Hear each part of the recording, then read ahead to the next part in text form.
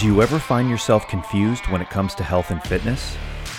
Have you been searching relentlessly on the most effective ways to achieve your fitness-related goals, only to find yourself even more frustrated? Well, we've got you covered. It's time to learn from the best, shorten your learning curve, and truly understand how to achieve your goals without spinning your wheels and wasting precious time. Welcome to the Minimum Effective Dose Podcast.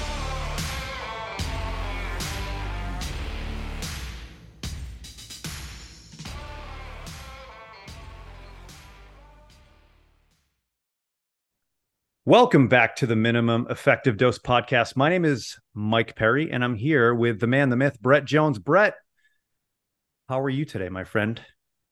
Pumpkin spice feelings. Pumpkin spice feelings.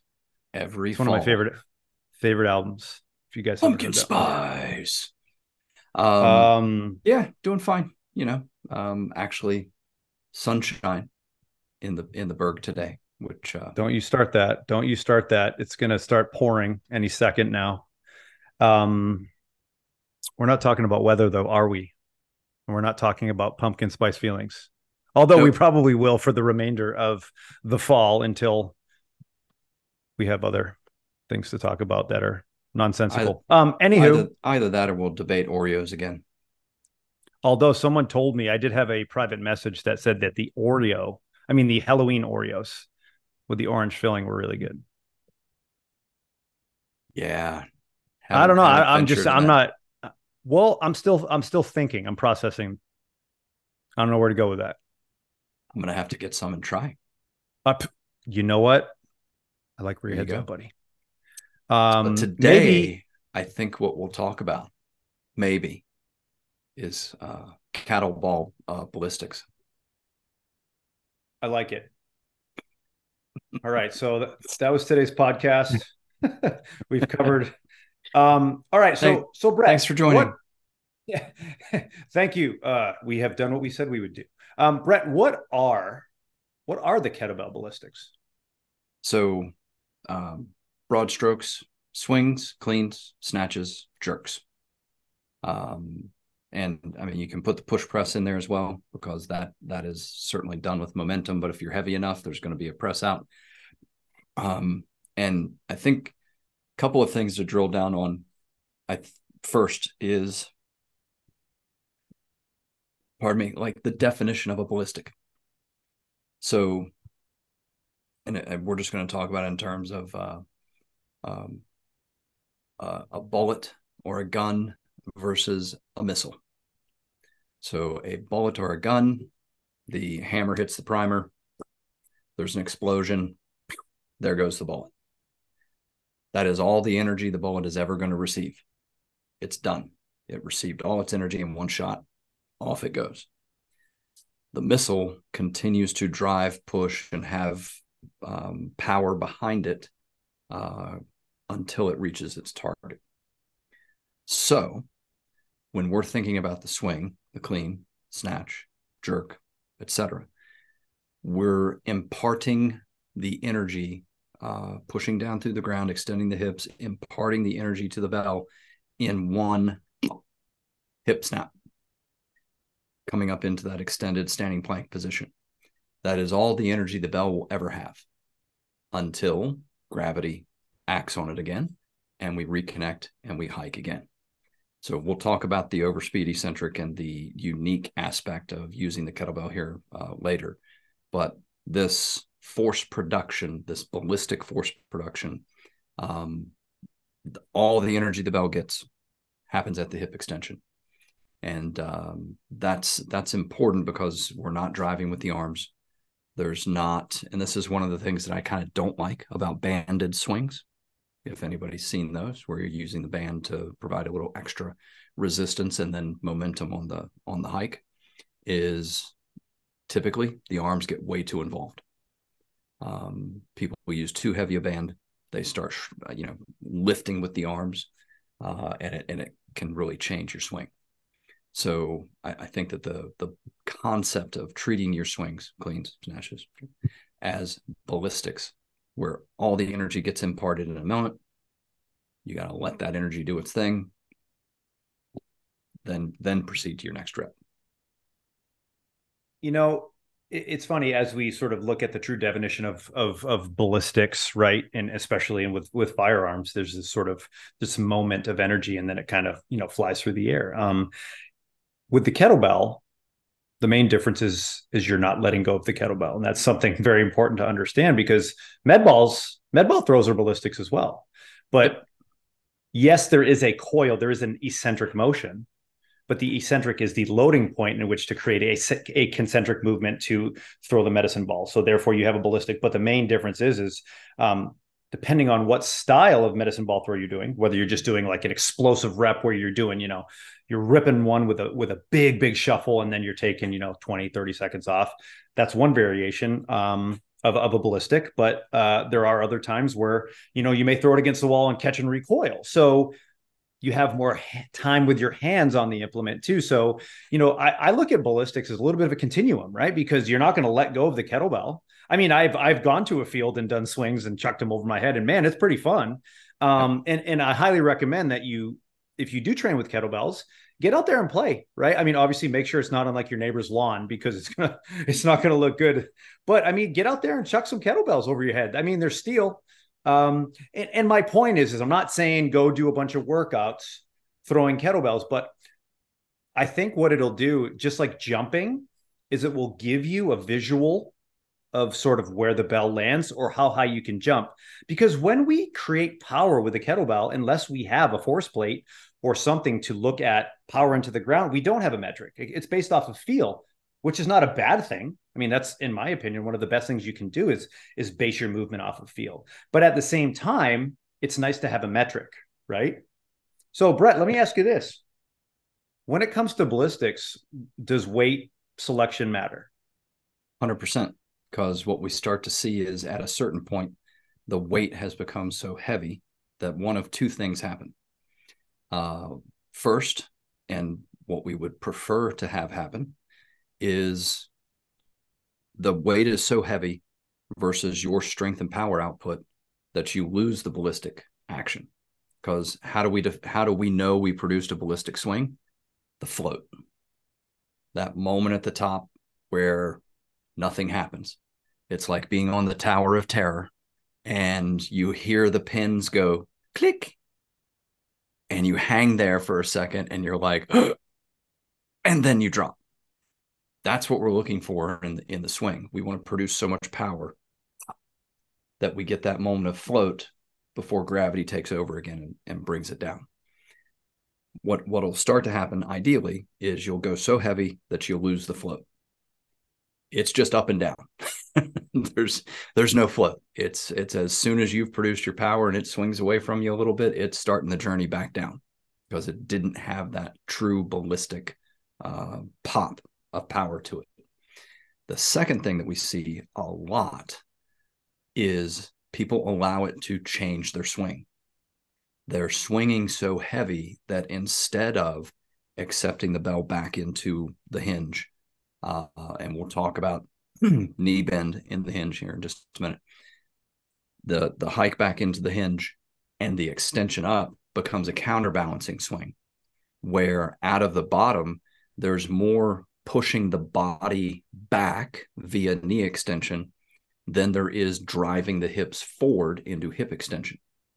And that sort of counterbalancing swing, the bell will move, but you're not producing the athletic hip extension and hike over speed eccentric or loaded eccentric position, which is really what we want to get out of our kettlebell ballistics. Yeah, and we talk about weight selection, and there is some data and some criteria on sort of optimal weight selection. And I know if you look at a lot of the work from Westside Barbell and their dynamic effort day, where they're doing about 50 to 55% of their 1RM on their deadlifts, where they're doing doubles. They're doing like a double at 60 or 50% of speed work on a deadlift, and then they're going to rest 90 seconds to 2 minutes and do some repeats of that. But you have to realize, look, they're using the key point there, right? When you talk about speed, is weight selection. Again, the guys from the West Side are saying about half of what your normal deadlift is. But here's the reality of training a speed day. is if you don't know how to deadlift with speed, it's a skill. Speed deadlifts are very, very skill oriented, because now you're taking something that was once a grind and you're changing it to a ballistic, but it's the same movement. So a lot of the times people don't understand the difference because they feel like it's just lighter.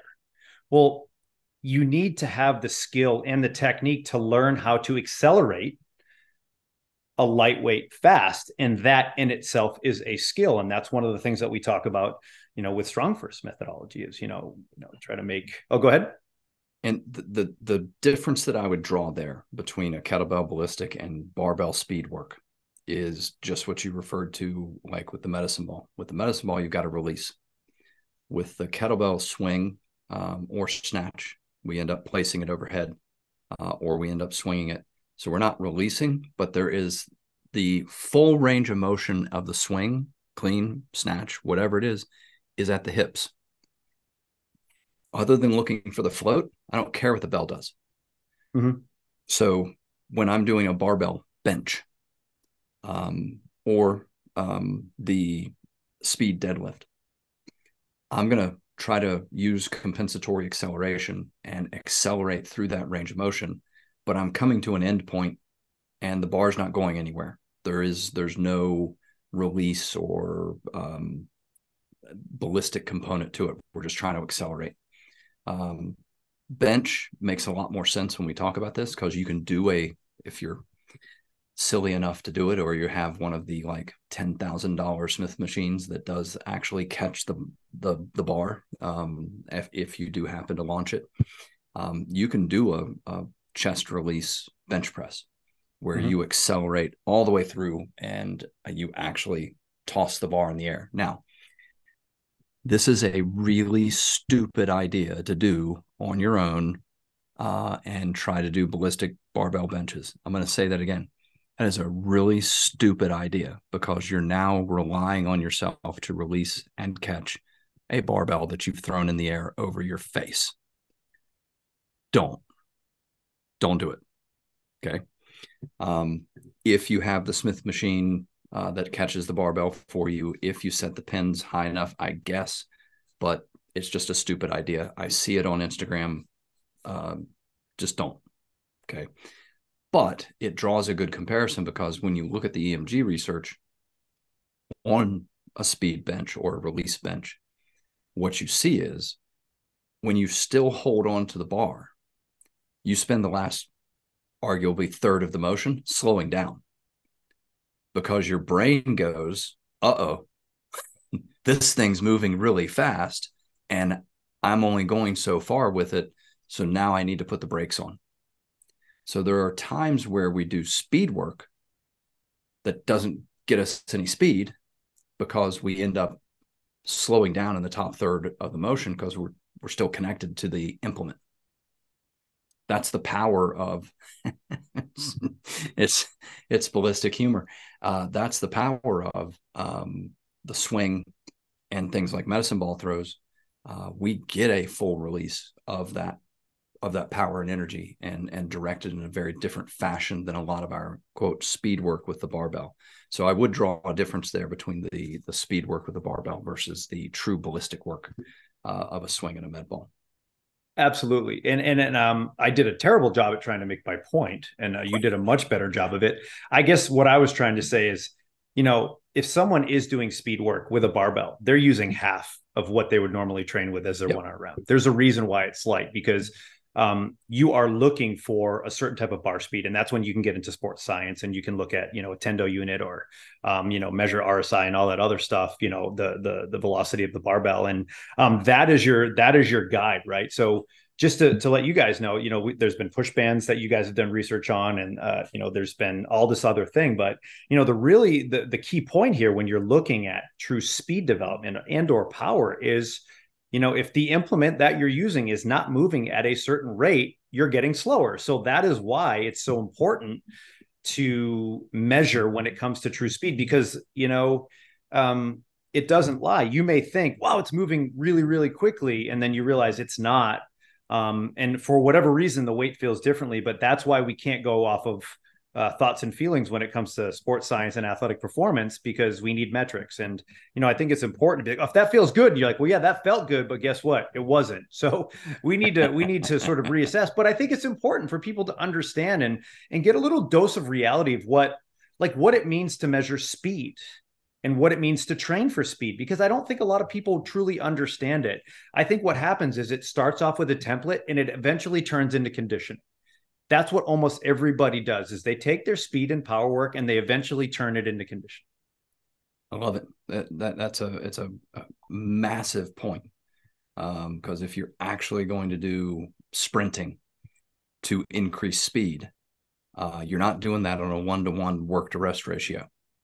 No. You're doing that on like a 1-to-20, 1-to-30 work to rest ratio. And you're giving plenty of rest so that you can have that really high power output, and actually work on your speed. What we found, some initial force plate information kind of ballparked about 30% body weight being a load where kind of optimal power is produced. There's definitely some wiggle room, strength base, experience. I'm waiting for Antonio Squilante to get back to me with some force plate data from when I was at the NSCA and on the Vald force decks. And we also did a little session with the push band, and I was asking him afterwards, because it's like how much you bench. I'm like, well, how's that compare to other results you've seen? And he was basically like, I've never seen numbers like that. Yeah. I 20 plus years of swinging a bell. I know how to produce a little bit of power. Swinging a bell. So I'm going to stop you right there. Please. Does that mean necessarily that you have way more power than everyone else? In that particular movement, yes. But now, am I jumping up onto the roof of the house? No. Okay, specificity is king, right? So the devil's in the dose, right? Yep. You put Jones on a force plate, he knows how to swing a kettlebell really well. And I would say there's probably not a ton of biomechanical flaws. Well, that was the other thing that came out of the Vald initial looking at it, is I was nearly perfectly symmetrical between my right and left foot. Of course you are, Mr. Fancy Pants. You talking about how perfectly symmetrical you are. But joking aside, that does tell us a lot about power production, because one of the things people don't understand is when you get on a force plate that only measures bilateral force, not unilateral side to side comparisons, you can think, especially like return to play stuff, you can think that because it's a bilateral movement, that it's a symmetrical load, and that could not be further from the truth. And that is why force plates can both be severely impactful in a return to play setting, but also in a performance setting.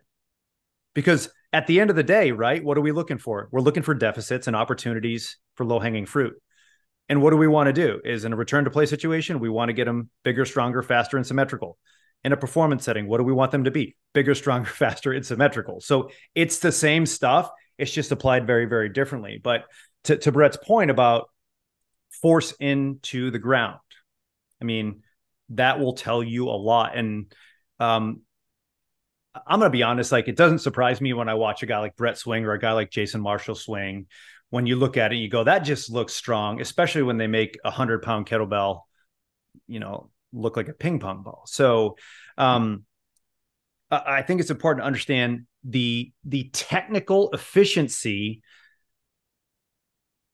paired with strength, power, exposure over 20 years. That is what warrants some really good numbers on a force plate, not just being wicked strong. Agreed. And I think that what Antonio Squilante and I have focused on as far as the force deck sort of data that we've tried to put together is the eccentric load. And I think that is one of the aspects, that is the secret sauce of kettlebell ballistics, in my opinion. That ability to get into that loaded eccentric position, absorb and redirect that force in a dynamic, very powerful fashion, That is why we get the what the hell effect. That is why we get such great transfer to other activities, because that loaded eccentric carries over to a lot of other things that we want to do. And so having a good hinge, having the ability to sit into that athletic hinge position, and I still run into this, and it people, if you bend your knees, people are like, you squatted. Bending your knees doesn't mean you squatted. Like, deadlift a barbell without bending your knees. It's going to be really freaking hard. Not if you're Vertical leap. hypermobile. Vertical leap without bending your knees. You're not going to go very far, right? But as soon as we transition into a deadlift or a swing, if you bend your knees, you squatted. That's just not, it's just not true. I learn something every time I swing. I'm 20 plus years into this and I'm still learning. And I did a set of 2-arm swings the other day that it just, man, it felt good. And I was focusing on a little bit of more knee bend in my eccentric position. And when we start drawing the lines between the swing, the clean, the snatch, and I have another story about the jerk in the swing here in just a second. But we know the clean and the snatch are a more vertical projection of force. We're not projecting the bell away from us the same way we do in the swing. We're wanting that force to come straight up. Now on the drop, it does slightly change the drop. We're not sitting back into that hinge in the same fashion. We are bringing the bells into the hinge, but we know we're redirecting them into a more vertical force production. So it changes a bit. And where we see this happen supernaturally, not supernatural as in, Halloween, but very naturally, is double bell work. When you start doing double bell cleans and double bell snatches, especially if you're re-snatching from the rack, half snatches, you're gonna really feel the difference in that hinge position. But that loaded eccentric and allowing some knee bend, it's where a lot of the secret sauce is. Well, so, the knee bend thing, I work with a lot of youth athletes. And I'm going to be honest with you. If you can teach them to hinge early and often, and also hinge weight shifting into the right side, into the left side, almost like a lunge or a change of direction, right? Being able to sit into one hip, but also being able to sit into another. You'd be amazed, by the way, on how many individuals cannot sit into one hip, but can sit in the other. Watch someone do a windmill.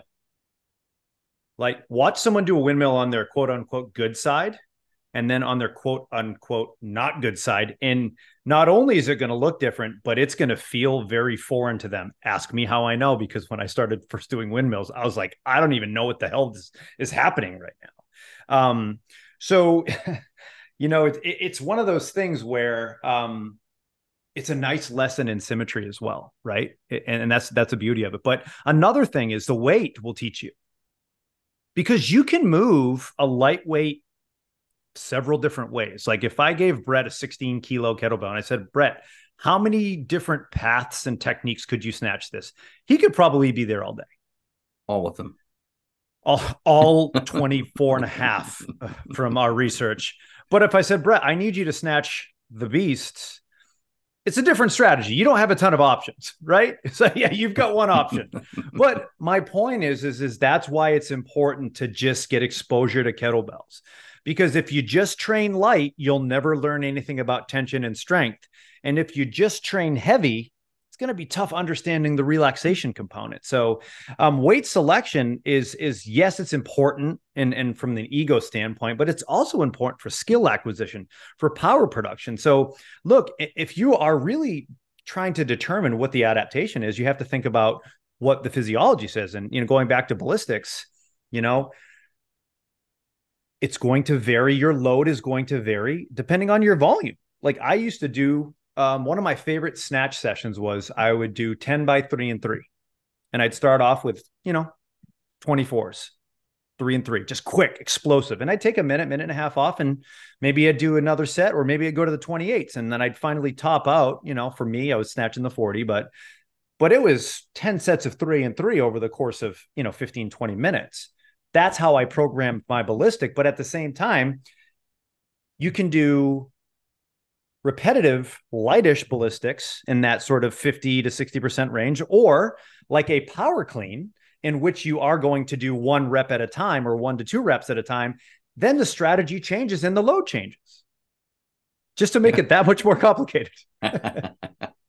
Well, I think that that focus on how you're moving the weight, getting into that good loaded eccentric position, redirecting it the way that you want to, having high power output, looking for the float, all of those things really matter.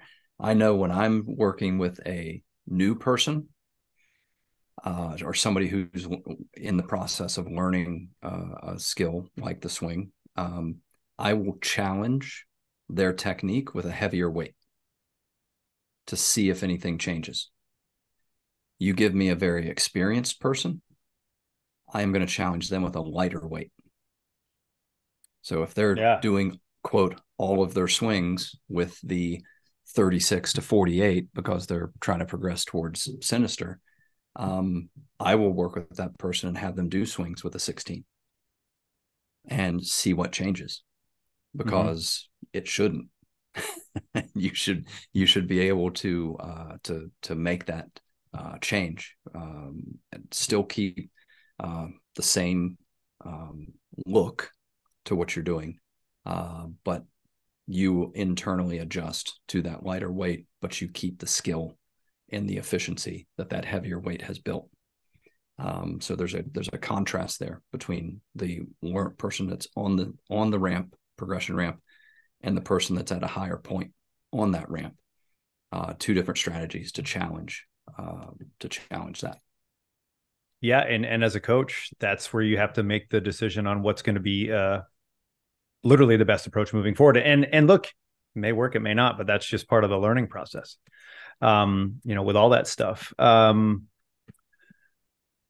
Let me ask you this, Brett. Like, what do you feel like when it comes to ballistics? What do you feel like is sort of the consistently missing point with people when it comes to being efficient with their ballistics? What do you feel like people struggle with? I know I have a couple ideas, but I'd love to hear your thoughts. Instead of being purposefully powerful, they're panicked. They're trying to rush the movement. They're either concerned about RPMs, how many reps per minute they're going to be able to knock off, or they literally lose the sequencing and patience to properly extend up through that hip extension in order to be truly powerful. Those are the two biggest things I see.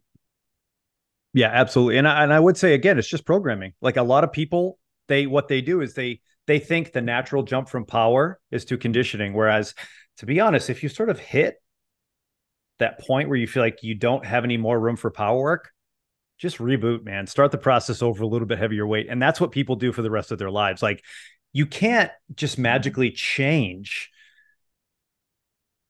the recipe and expect to get the same result. Like, you can't train for power and eventually take that power template, turn it into conditioning, but still be able to create power. You know what I'm saying? Like, if your goal is true power, if it's, 90% or higher. Now, if we're talking about, doing something like an iron cardio where you're not hitting a 1 RM, you're actually hitting a weight that's repeatable over time.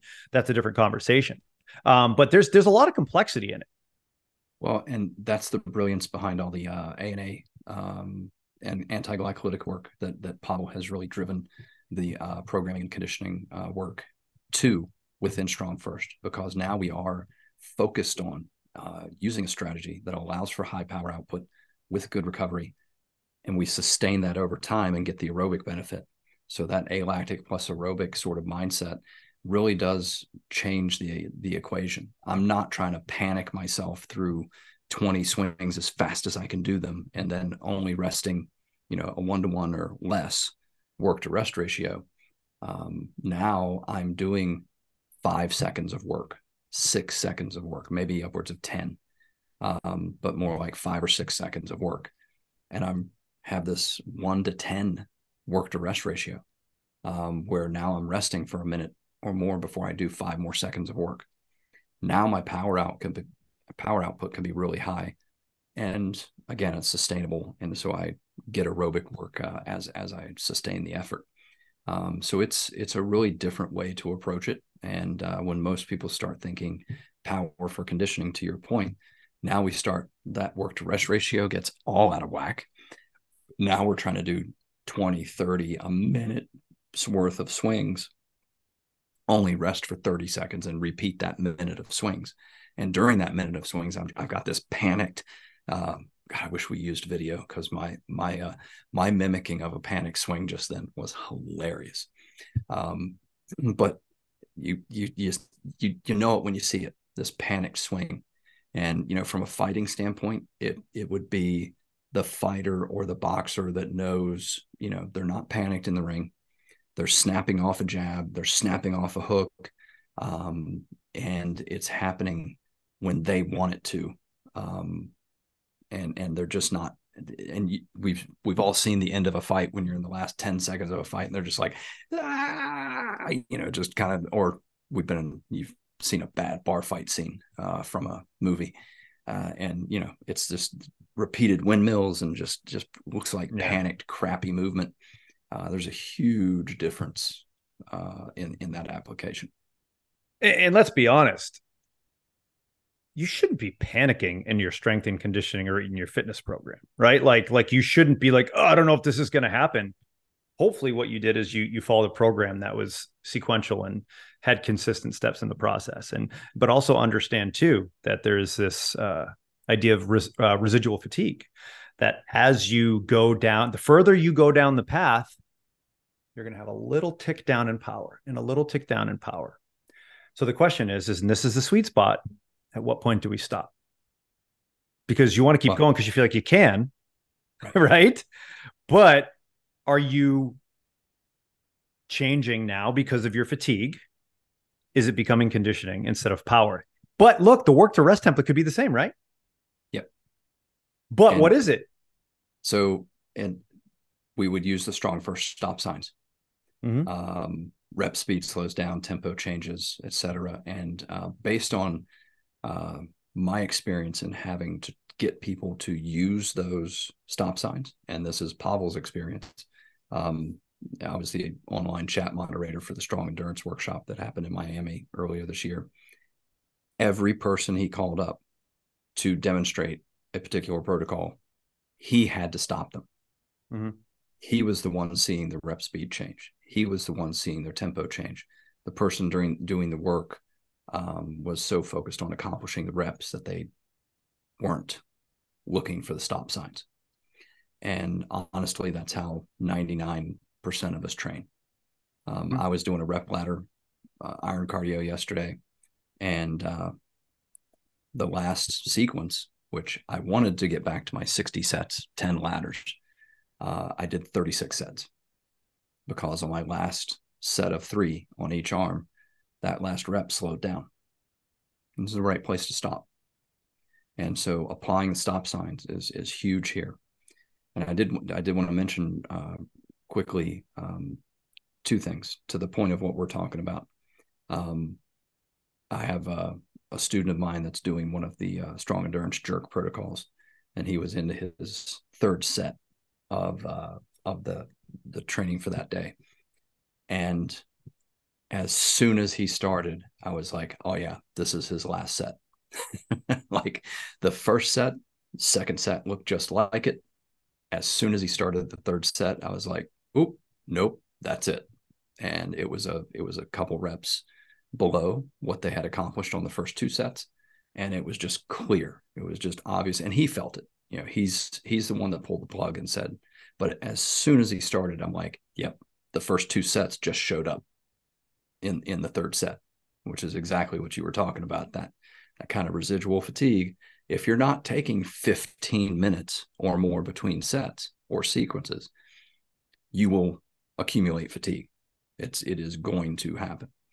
The other thing I noticed is, and this is a jerk protocol, but I had the bright idea of adding a day of swings because I can't follow a plan. I have to tweak and do things. As soon as he started swinging, I was like, I see your jerks in your swing.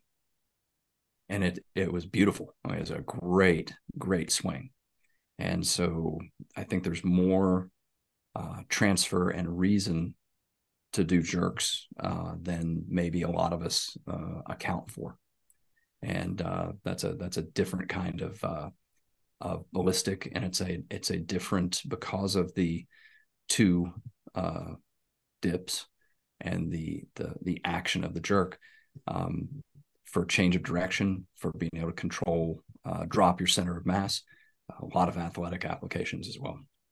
Yeah, absolutely. One of our new coaches, Kevin, he's on Team USA for the GS team as Master of Sport, strong first instructor. I mean, he's ridiculous. And when you see him just, go for 20 minutes straight, and he's just got a 40 kilo, and I mean, the timing, and like, even when he's in the rack position, and obviously the GS rack is very different than a hard style rack, but look, don't hear what I'm not saying. GS is an amazing sport compared to hard style. It's just different. And actually, even Kevin would say, I teach people hard style before I teach them GS, because I think it's the right thing to do. And this is a guy that knows a lot about GS. So, you can take that where you'd like. But the thing that I really, really notice when I watch him is when he does his jerks and he dips, it is just, every dip is the same. And the cylinder, right? And yes, we know that the positioning is a little bit different. We have a little bit more exaggerated hip extension, elbow sort of rests a little bit lower, but you can tell that when he does have that ballistic pop, his body is working in concert. There's not too much from the legs, or too much from the arms, or too much from here, or too much from there. When a ballistic is done right, you shouldn't feel it anywhere. It should just be an event in which the body works in a coordinated effort to complete a lift. So, when people are like, where should you feel that? It's like, yes, like, seriously. And that's the way it is. It's kind of like, you kind of know when it happens. It's almost like I'm not a big golfer, but I have golfed in the past. And, you kind of, when you hit it, you can kind of feel it. Same thing if you've been snatching a lot. Like I've done some pretty cool stuff, but at a certain point when you get in your rhythm, you're like, man, I found it. Like I'm just hanging out in my rhythm. And that's why it's really, really important. But, I think the big thing and the secret of kettlebell ballistics is feel. What I mean by that is you have to know, and you have to be aware of what's going on. You have to sort of pay attention to the warning signs and what your body's doing. If you're in la la land, then you're in la la land. You're not paying attention. And, I have found, I don't know about you, and I've actually, I think Pavel has talked about this, right? That while there's a benefit of obnoxious sound within a training environment, there's something to be said about listening to your own breath and to your own heartbeat and to your own body. Is there something, did Pavel say something about that? How the Soviets approached that, Brett?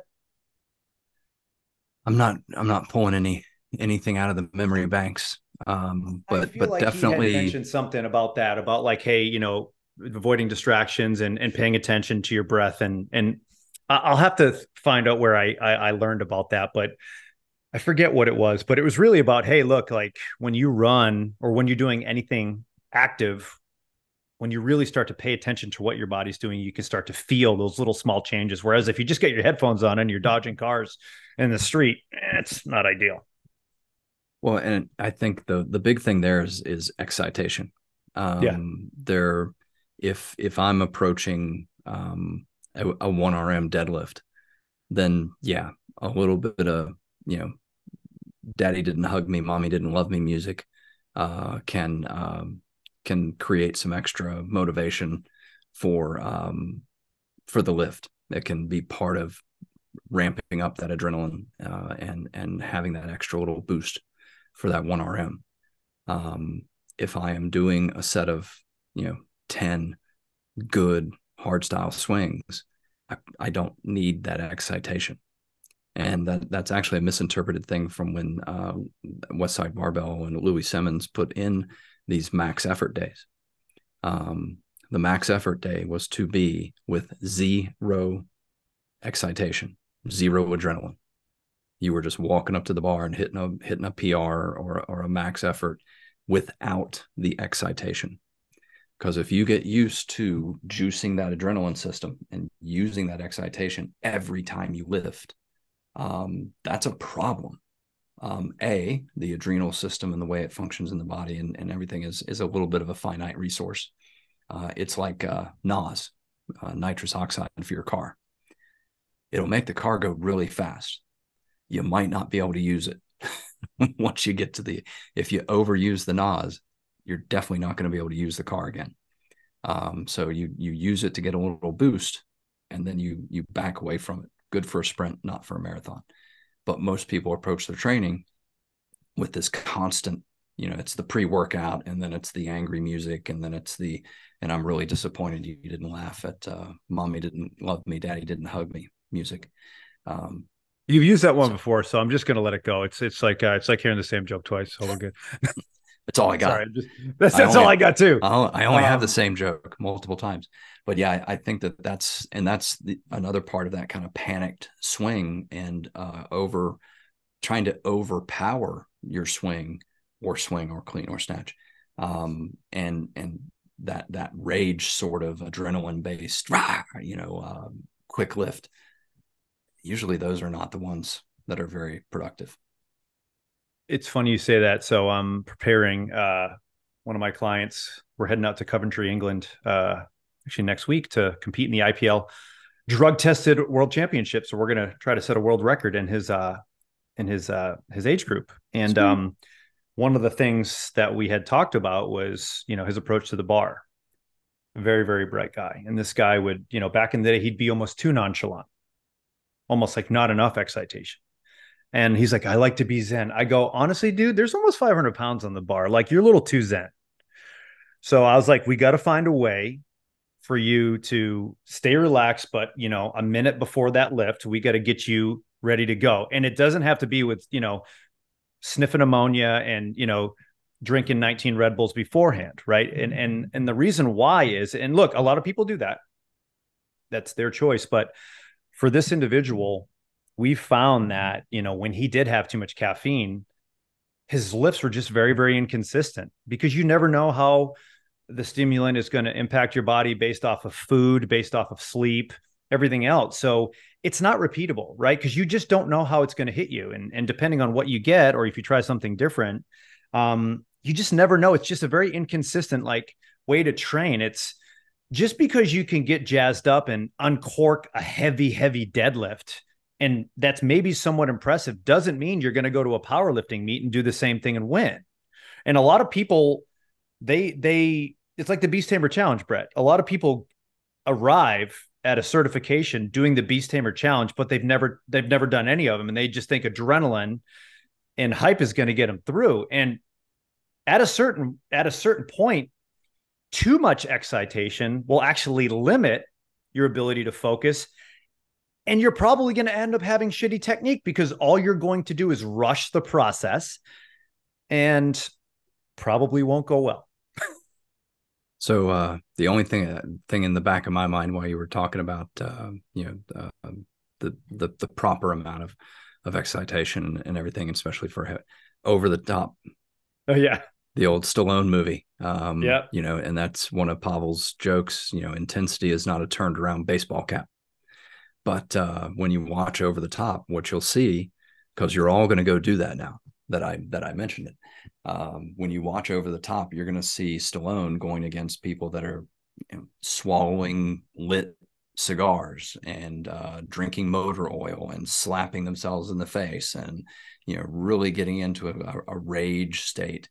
And Stallone just walks up, turns the ball cap around backwards, and there he is. He's ready to go.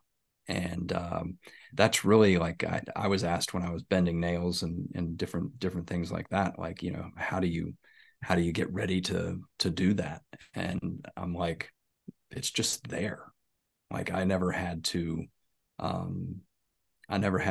search for the excitation or the anger or it's just there. I'm always angry. Honestly, I'm not the Hulk or Bruce Banner, but basically, yeah, it's just right there beneath the surface. If I need to tap into it, it's not It's too far there. away. It reminds me of a shirt I saw the other day, and it was like I forget what it was, but it was a t-shirt, and it had like a candy corn on it, but it was like a candy corn with like jacked arms and like a mean face, and it says, "I don't like you either." I was like, that is the perfect Halloween costume. But That's awesome. anyways, Brett, we covered a lot about ballistics today. Yeah, we kind of went off the rails a little bit, but it is what it is.